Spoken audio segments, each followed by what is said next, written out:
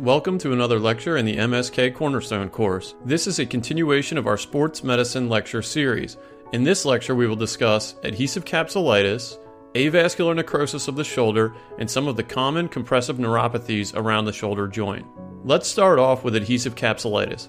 Adhesive capsulitis is defined as idiopathic loss of motion and pain in the shoulder. Most times the etiology is unknown. However, contracture of the coracohumeral ligament and rotator interval lead to pain and loss of motion.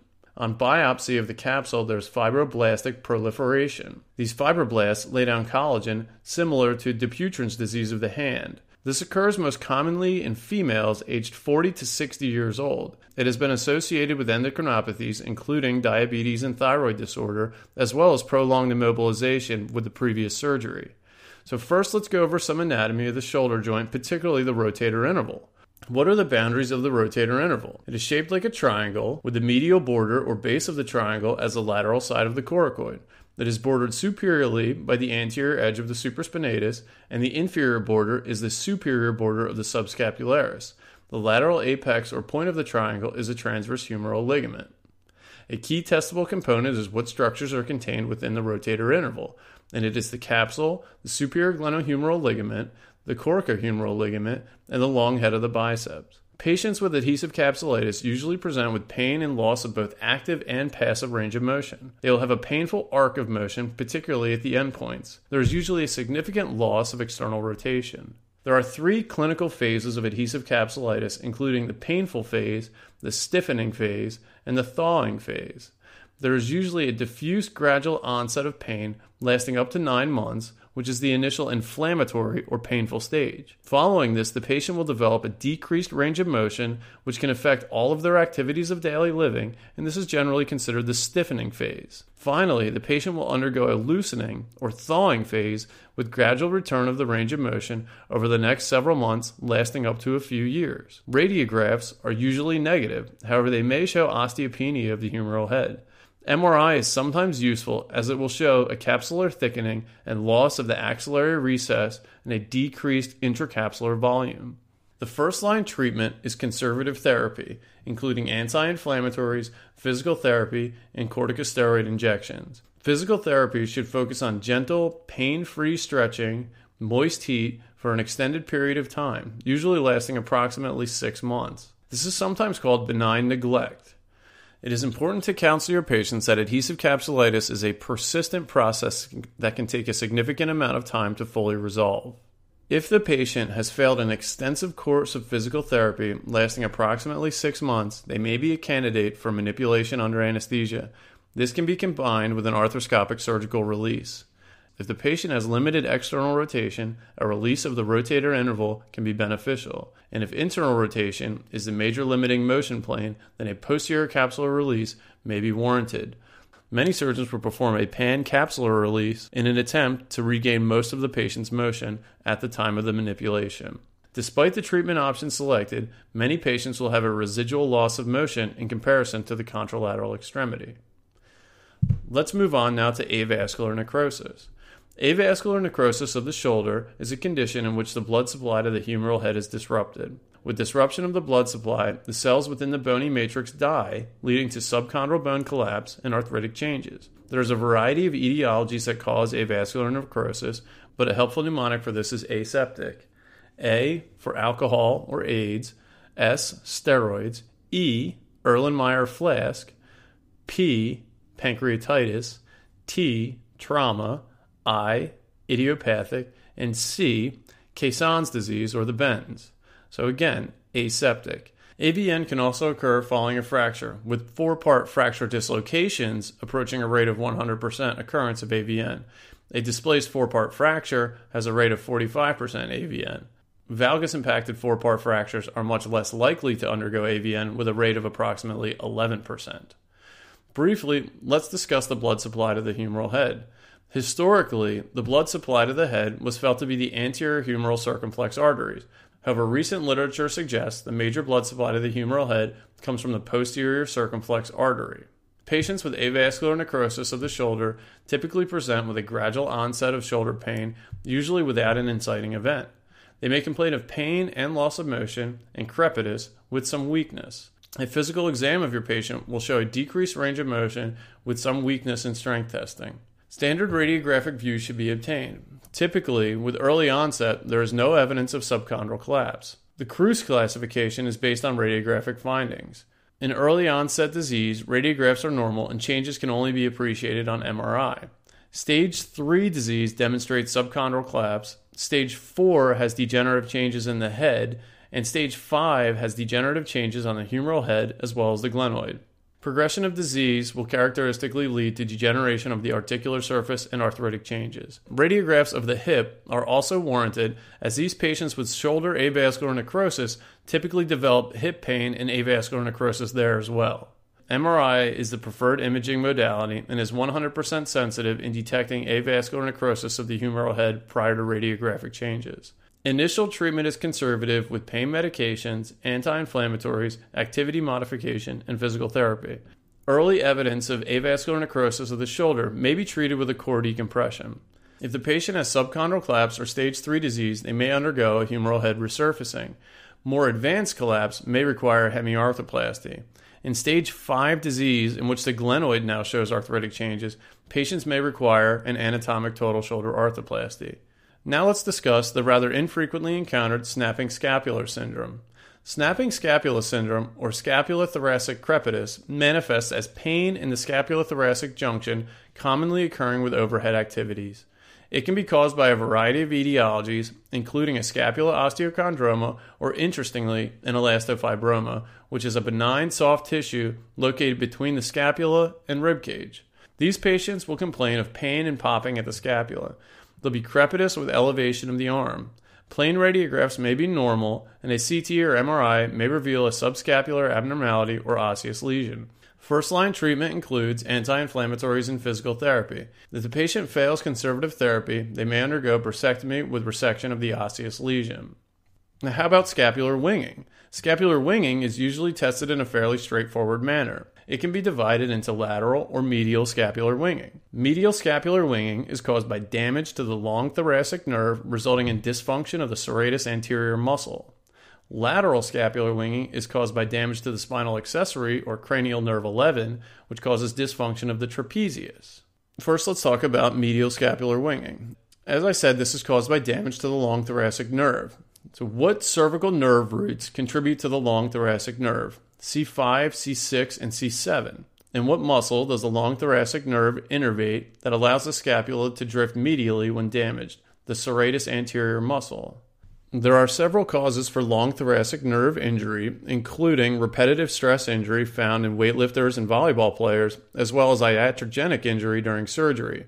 Because the serratus anterior muscle typically pulls the scapula anterior and lateral, or protracts it, when it's dysfunctioning, the scapula drifts medially and the medial border will elevate. First-line treatment includes observation and serratus anterior strengthening. This is typically done for a period of 6 months, as the long thoracic nerve is just that, very long, and it takes a significant period of time to recover. If the patient fails to regain function after 1 to 2 years, they may undergo a pectoralis major transfer. Lateral scapular winging is caused from dysfunction of the trapezius muscle. Because of this, during lateral scapular winging, the scapula moves inferiorly and laterally. What nerve is damaged to cause this dysfunction? The spinal accessory nerve, or cranial nerve 11. When does this nerve damage commonly occur? Typically, this is an iatrogenic injury caused during a lymph node dissection of the posterior cervical spine. Treatment is typically done with observation. If they have failed conservative therapy and remain symptomatic, they may undergo an Eden-Lang transfer. In this procedure, the levator scapulae and rhomboids are transferred laterally. The important points on both of these are to remember both the nerve dysfunction and the direction of the scapular motion. Remember medial, long thoracic, serratus anterior, and lateral, trapezius, spinal accessory. Let's move on now to suprascapular neuropathy. There's 2 typical locations that are frequently tested for suprascapular nerve impingement, at the suprascapular notch and at the spinal glenoid notch. Compression within the suprascapular notch will lead to weakness of both the supraspinatus muscle and infraspinatus muscle. Compression within the spinal glenoid notch will result in weakness of the infraspinatus only. What associated shoulder pathology is found with compression within the spinal glenoid notch? And this is a slap tear resulting in a labral cyst which compresses on the suprascapular nerve within the spinal glenoid notch. What nerve roots innervate the suprascapular nerve, and where does it come from off the brachial plexus? C5-6, and it comes off the superior trunk. And what is the anatomy of the suprascapular notch? The suprascapular ligament crosses the notch. The suprascapular artery runs above the ligament, artery above the ligament, and suprascapular nerve runs below the ligament. Remember, water over the bridge or artery above. How does suprascapular notch entrapment typically present? Patients will have deep posterior lateral shoulder pain with weakness in external rotation. In a thin patient, you may be able to appreciate atrophy in both the supraspinous fossa and infraspinous fossa. An MRI may show compression of the area of the nerve. This will also show increased signal intensity within the supraspinatus and infraspinatus muscle if the compression is within the suprascapular notch. There may be a ganglion cyst or thickening of the transverse scapular ligament. Nerve conduction studies are helpful to aid in the diagnosis. If no mass is seen on MRI, this can be treated conservatively with shoulder strengthening exercises. However, if there is a structural lesion that can be appreciated, the patient should undergo surgical decompression. Spinal glenoid notch entrapment presents in a similar fashion. The patient will have weakness to external rotation with their arm at their side, which specifically tests the infraspinatus. They may show infraspinatus atrophy. Supraspinatus strength testing will be normal. They may have a labral tear, which has created a cyst compressing the nerve in the spinal glenoid notch. Again, MRI and nerve conduction will aid in the diagnosis. Treatment is similar to suprascapular nerve compression. If a structural lesion is seen on MRI, it must be addressed. However, if no structural lesion can be appreciated, then the patient can be treated conservatively. If the patient fails to improve over 1 year, they may undergo a spinal glenoid ligament release and nerve decompression. Alright, next up is thoracic outlet syndrome. This occurs more commonly in females, either from a neurogenic or vascular cause. Typically, thoracic outlet syndrome is caused from compression of the neurovascular bundle as it travels past the scalene muscles, or by a cervical rib or a first rib. If compression manifests with vascular symptoms, the patient may have venous congestion or arterial ischemia in the upper extremity. If it manifests with more neurologic symptoms, the patient may have pain and weakness and sometimes nonspecific dermatomes and myotomes in the upper extremity. Provocative testing includes the Wright test, which is performed by abducting and externally rotating the neck away from the symptomatic extremity, which causes a loss of pulse, the Ruse test, in which the hand is repeatedly opened and closed while holding it overhead, and the Adson test, in which the neck is extended, turned towards the symptomatic extremity, and when the patient inhales, the pulse diminishes. Imaging studies must include the cervical spine and chest X-ray to look for the presence of a possible cervical rib. First-line treatment includes physical therapy and activity modifications. If this fails, the patient may need a neurologic decompression, first rib resection, or anomalous cervical rib resection. Possible complications of vascular etiologies include emboli to the hands, causing ischemic damage. These patients need to be treated acutely with heparinization and 3 months of warfarin.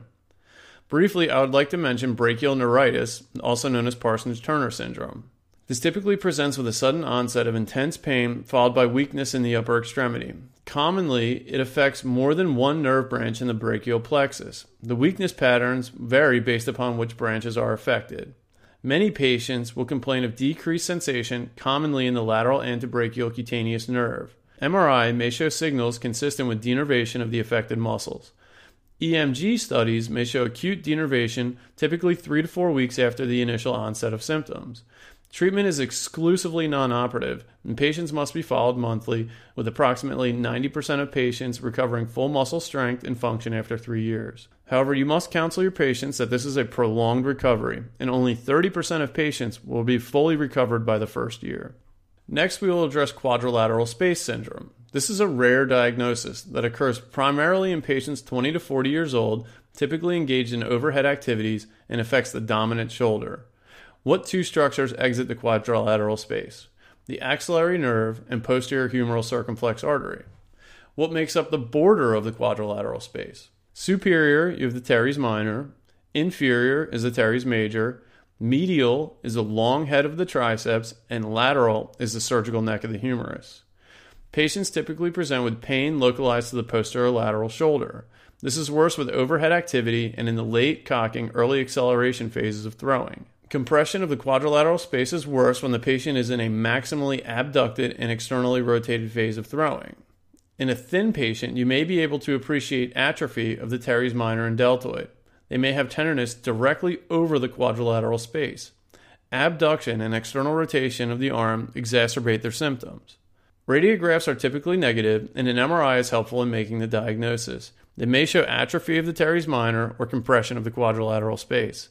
It may help to show any space-occupying lesion, such as a paralabral cyst causing the compression. EMG analysis may show axillary nerve dysfunction. First-line treatment for quadrilateral space syndrome is rest, anti-inflammatories, with most patients improving in 3 to 6 months. A diagnostic lidocaine injection into the quadrilateral space may help to confirm your diagnosis. If the patient fails non-operative management, nerve decompression may be performed. Alright, so that concludes our lecture on adhesive capsulitis, avascular necrosis, and some of the commonly encountered compression neuropathies about the shoulder joint. As always, please check back for any updates on the topic. Thanks for listening.